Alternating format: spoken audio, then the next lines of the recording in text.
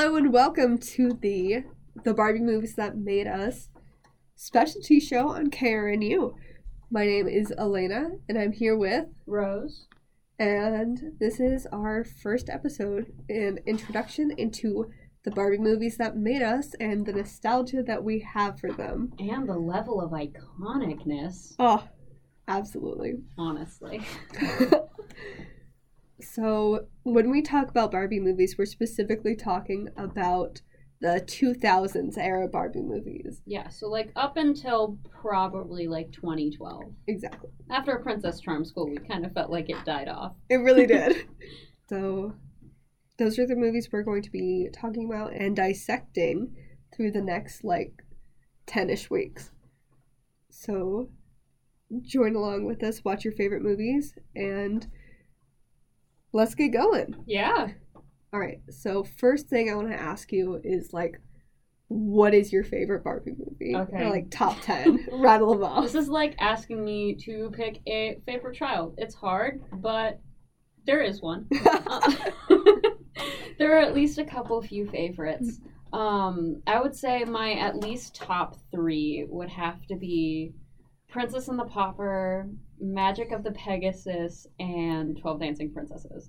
I could also add more, but for the sake of time, I will not list every single movie here.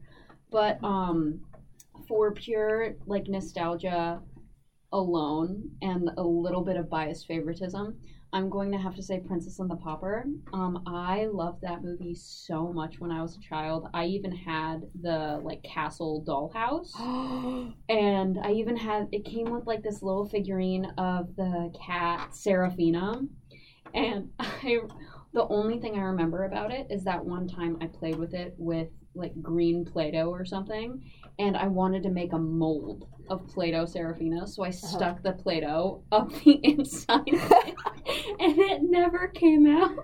Oh, I think I still have it in my mom's basement somewhere. I love that for you.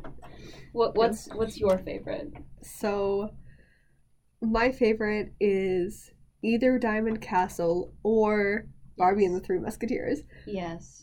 Diamond Castle was the first thing I bonded with my cousins about. They were born in late 2000s, early 2010s. So we didn't grow up with the same Barbie movies. Yeah. Except for Diamond Castle.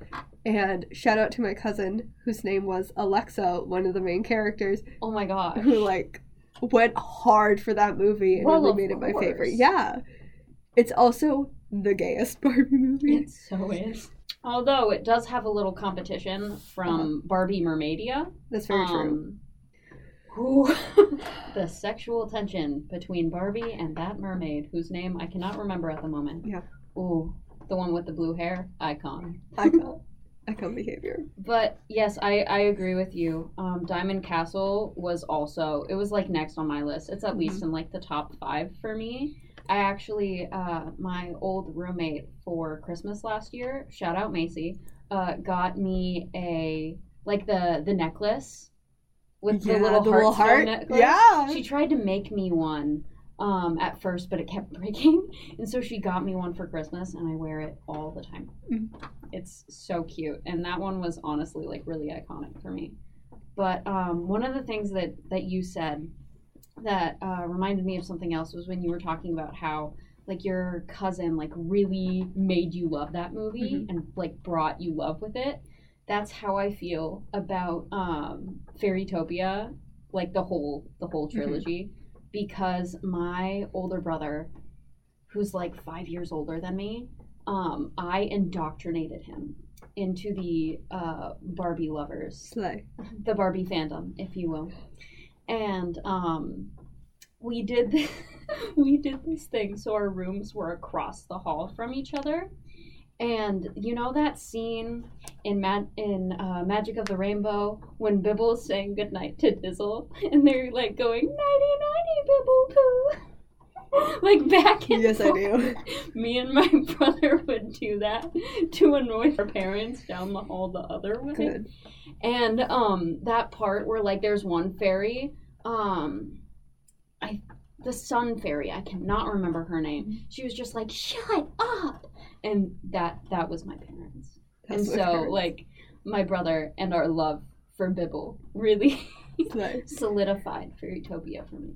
Bibble is one of the most iconic, I think, Barbie NPCs, I'm going to call them, of, like, not a main character, just a Barbie sidekick who just slays so hard. Honestly, Bibble's probably the most iconic Barbie sidekick. I agree. I do think there are, I don't want to say better ones than Bibble, but there are, certainly they're not more iconic, but the villain sidekicks always kind of go hard. Yes. Like, my gosh, I need to remember their names. The two henchmen from Princess and the Pauper. Yeah, I knew you were going to bring up Preminger. How can one not bring up Preminger? We love Martin Short. We love him. One day I'm going to meet Martin Short, and he has been in so many things. And I'm going to be like, oh my god, Martin Short, I loved you as Preminger in Princess and the Pauper. You were also great as Jack Frost in the Santa Claus 3. Two of his most obscure works. Yes. I love it. But also most iconic. Yeah. Yes, we love Preminger in this house. Also, that brings me on the subject of, like, iconic villain songs. Yes. I was actually listening to that song today while I was writing down my notes for this little podcast of ours. And honestly, that's probably one of the most iconic villain songs just in general. Agreed. It's just so good. Like, how can we refuse? How can we not talk about him? Honestly. But yeah, his henchmen do also. They are fruity. I didn't know if they were fruity because I thought they were twins. Oh yeah. But one of them is a drag queen. Absolutely. So, yes. They can be fruity without being fruity for each other. That's very true. Very fruity. And Homeboy does, when I say a drag queen, I mean he actually dresses in drag to pretend to be Annalise. Yes. Which is very slay. Such a slay. Also, on the subject of queer Barbie movies, kind of bringing it back to Diamond Castle, because we have a lesbian icon and a bicon in dresses matching their pride flags, living in a cottage in the woods, selling flowers. Mm-hmm. With their two dogs. Who they adopted like their children. Honestly, that's the blueprint. That's also the dream. They do have love interests in that movie. They just do not care about them in any way, shape, or form. And do literally, at one point in the movie, leave them on a rainbow. They ditch them and then ride off on a rainbow. Together. Mm-hmm. It's not even, like, queer-coded. It's just queer. It's the gayest thing I've ever seen. And I do think that director really said, how gay can we make this? Yes, honestly. How gay did Lionsgate adopt them at that point? No, that one, according to my research, that was after Universal took over, because Lionsgate bought the distributing rights from Princess and the Pauper in 2004 to the Barbie Diaries in 2006, and then they saw the Barbie Diaries, and then they were like, ooh, no. Universal, you can take it from here. And then that's when we come out with some of the queerest ones, like Magic of the Rainbow and Diamond Castle, and then kind of trickle down from there. To know your Barbie history. Yes, Barbie history. Also, I did notice during my research that there was like this duo of writers who like wrote half of the Barbie movies, and that was Alana Lesser and Cliff Ruby.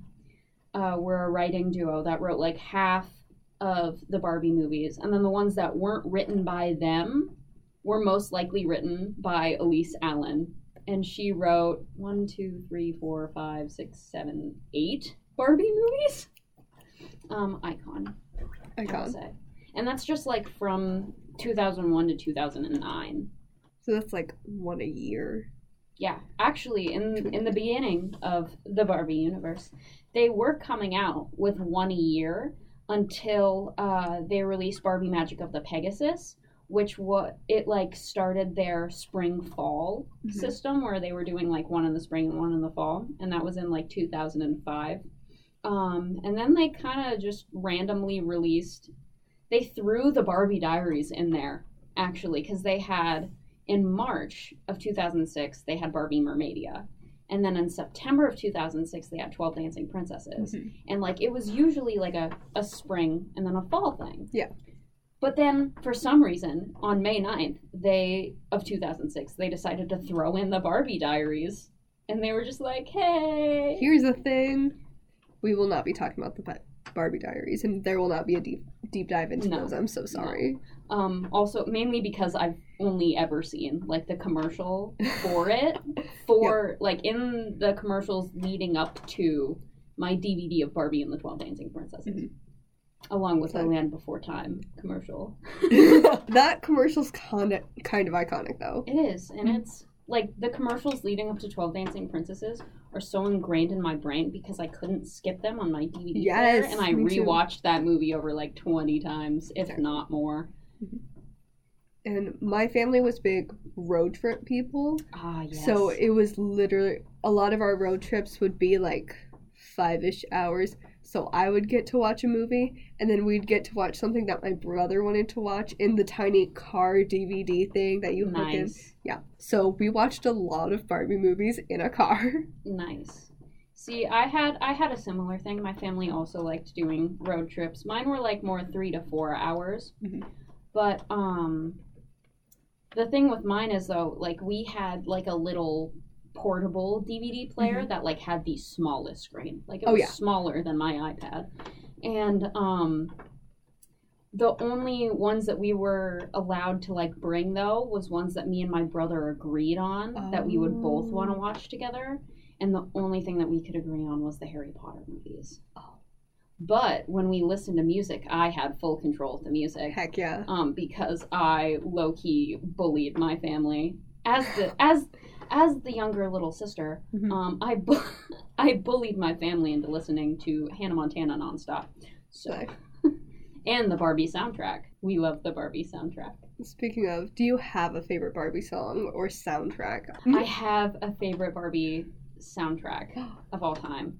And it, of course, is the iconicness that is Barbie and the Island Princess. Yes, agreed. I have that movie on DVD in the sing-along edition. So good. Oh my gosh. So good. Absolutely. That one, I would have to say, is my favorite soundtrack. However, my favorite song, I would have to say, it is really hard to pick. But the one that's like closest and nearest and dearest to my heart, I would have to say, is the duet between Erica and King Dominic in Barbie, Princess and the Pauper. Yeah. The That's so cute. Oh gosh, what is the name of this song? I just remembered it because I was just talking to you about it a minute ago. You can. If You Love Me for Me, that's what it's called. I have to sing it in my head. So good. That one, and then also like the earliest iconic song that I really liked was from Barbie Rapunzel. The song on the hairbrush, the Constant as the Stars Above. So good. So good. So good. What's yours? God, if you had to pick. The one I listen to nonstop is, I listen to the Island Princess soundtrack all the time because I need music to like study and do things, as I should. But I love villain songs. But I really like harmonies, and so Princess and the Pauper, when Erica and Annalise sing both Free and Girl Like Me, those are the ones that I go so to. Good. That actually reminds me of, in like at the end of the song Free with the 2 little butterflies. Yes. I saw a TikTok of like cute, discreet little dainty Barbie tattoos, and one of them was those 2 little butterflies.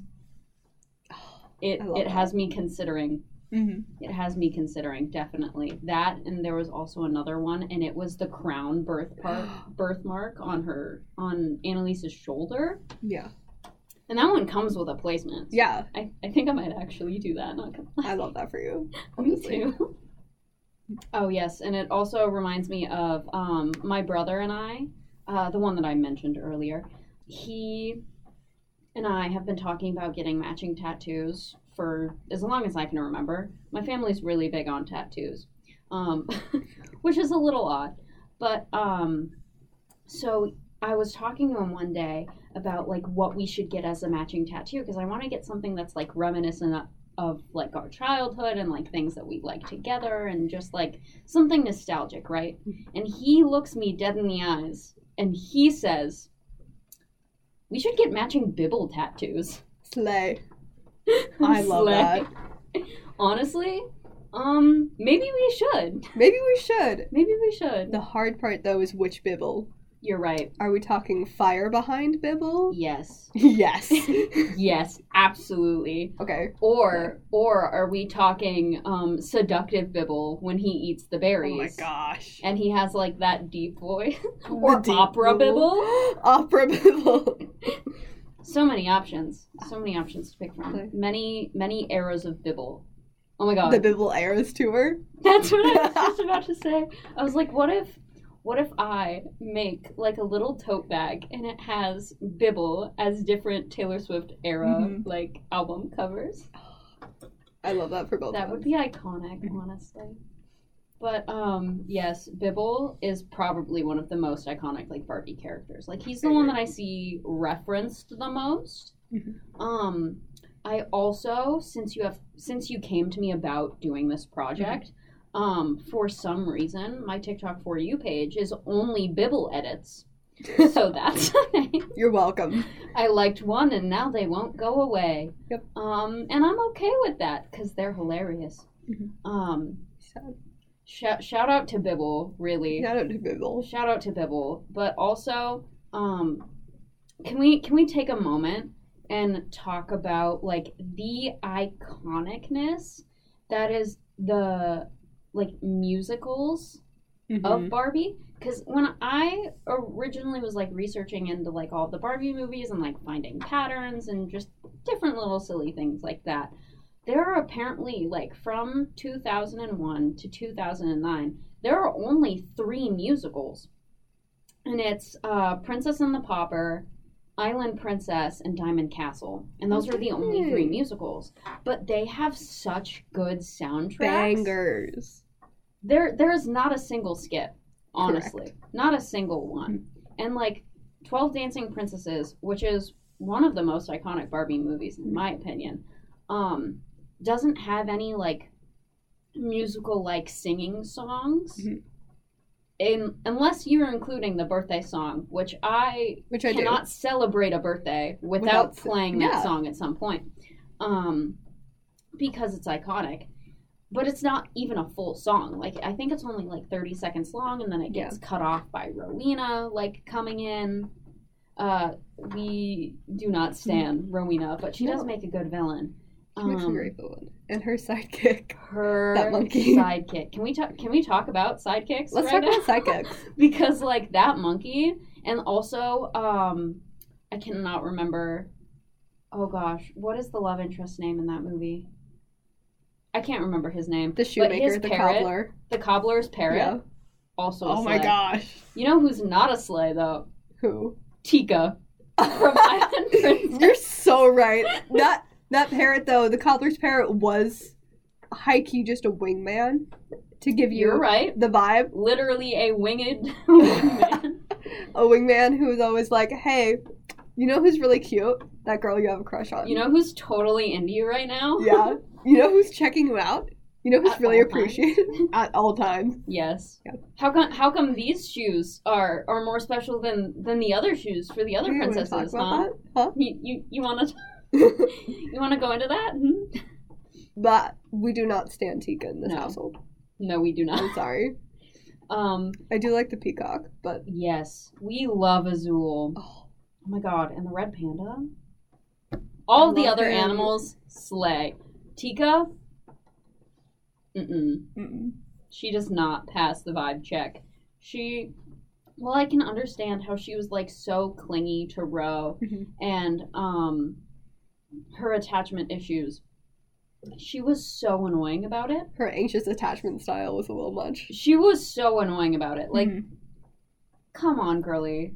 Come on. Girly just pop. let her be happy. Find her mom. The song when she finds her mom. And they start singing it together. Oh my god. I cry. Because, like, when she sings it in the beginning, and she's, like, trying to remember her past. And she can't, like, figure it out. And then I need to know on the boat. Oh my god. I Need to Know is literally just, like, Strangers Like Me from Tarzan. Yes. But, of course, better because... And also I See the Light from Tangled. Yes. I Need to Know walked so I See the Light can run. Exactly. And they both take place on a boat. Honestly, I think there should be a copyright thing. That soundtrack is amazing. Every song is just so good. And it's just like banger after banger. And that it doesn't have like as good of a villain song as Preminger's and Princess and the Pauper. Yeah. But like, who can beat that, honestly? It's a pretty high bar to set. But the Rat song, I was gonna say Martin Short set the bar so high. He really did. But the Rat song. Are we gonna talk about Tim Curry's Rat performance? Yeah. Rat performance in the Nutcracker? Yeah. That was my introduction to Tim Curry. Yes, me too. Yep. That one was a good one. And it was like, I think that was one of the first Barbie movies that I had, because I had that one on VHS when I was a kid. I had most of these on VHS. Yeah. Until, I think, Barbie Magic of the Pegasus, which I had on DVD. Because I'm pretty sure they stopped, like, producing DVDs. Yeah, the last one on VHS was Mermaidia, apparently. But, in 2006. But Magic of the Pegasus, I had on DVD with the little 3D glasses with the unicorns on the side. My first experience with the 3D movie, and I will never forget it, honestly. Don't know how you could. Yeah. It's too iconic. Honestly, it might just be better than Titanic 25th Anniversary Edition in 3D that I saw on Valentine's Day. Like, oh my god. The most specific thing I've ever heard. Was it specific? Yes, but also true. But also true. Honestly, it was my first experience with like a 3D film, and it was like an animated, like my first 3D animated film too. Yeah. And it's kind of hard to do 3D animation in films like right to where it doesn't give you a migraine, because I saw the new Puss in Boots in 3D, and one of the first scenes is like a huge like action fight scene. Yeah. And I had a migraine just like a the migraine second I for walked the first in. act. Yeah. Honestly, it lasted the majority of the movie. But Barbie and the Magic of the Pegasus was so good, and it was so unique. It was one of the first ones that were like not someone else's story. Like Rapunzel and Swan Lake were all stories that like existed before. But Magic of the Pegasus, I don't think I've seen a movie like that since. Like in this era of remakes that don't stop. Magic of the Pegasus was just so unique, and like the color palette, the it's vibes, gorgeous. The villains, the polygamy. Yep. The weird griffin dude. So that movie was like so good that it was also the first Barbie movie and the only Barbie movie that I have shown my boyfriend so far. I'm trying to indoctrinate him. Good. Yes, good. Slay. I'm trying to indoctrinate him into the Barbie movies. Because at first he was like the typical, oh, that's for girls, that's too girly, it's too pink and bright. So I brought up Magic of the Pegasus. Color palette, yeah. Muted, like darker color palette, spooky forest. We have fighting ogres. We have magic. We have a weird griffin dude. We have a scary, perverted bad guy who for some reason preys on young women because he needs new wives all the time. Yeah. I don't know what that B plot was. Me neither, but I mean, it was a good movie. And we have the love interest, the like Aiden. Gosh. Oh my god. He was dark, he was brooding, he was sarcastic. He had a gambling addiction. He had a gambling addiction. Talk about well-rounded character building. And so that was the first one that I showed to him. Mm-hmm. And now I need to find a second one because he won't admit it, but he enjoyed it. Yeah. I had him be very open-minded, but he enjoyed it. And so now I need to find like what he liked about it so that I can go from there. Because if he liked the aesthetic of Barbie Magic of the Pegasus, I might go to another one that's directed by Greg Richardson, 12 Dancing Princesses. Mm-hmm. Because he is not ready for Island Princess yet. No. You can never be ready for Island Princess. He can't appreciate that one yet. Just like he can't appreciate like Princess and the Pauper yet. We need to stay on like a darker, like muted color palette. Work our way up. Work our way up. Maybe Swan Lake. Maybe Swan Lake. Maybe Swan Lake. Maybe even Rapunzel. Perhaps. I could see that. I could see that. I think he might like the ferret from Rapunzel. That's exactly what I was going to say. He does like the quirky little animal sidekicks. Mm-hmm. I actually saw some guy on TikTok. He announces himself as a film bro watching Barbie movies for the first time. And he's like going through all of them and like talking about them and analyzing them. And my one thing with his reviews on it though is that he doesn't like the talking animals. And I disrespectfully disagree. Mm-hmm. I think that the talking animals are cool and what make them unique. For example, I will bring it back to Princess and the Pauper, the Wolfie, the cat who barks like a dog, and the song in the bathtub with the bubble, so good. Honestly, that's also an amazing soundtrack one. I would have to. That's like my close second to Island Princess, and then Diamond Castle is also a close second. I can't choose. I can't choose. I don't even know why I'm trying. I do also really like Penelope's B plot in Barbie as Rapunzel or in Rapunzel. Who's to say? As Rapunzel. Barbie as Rapunzel. Yes.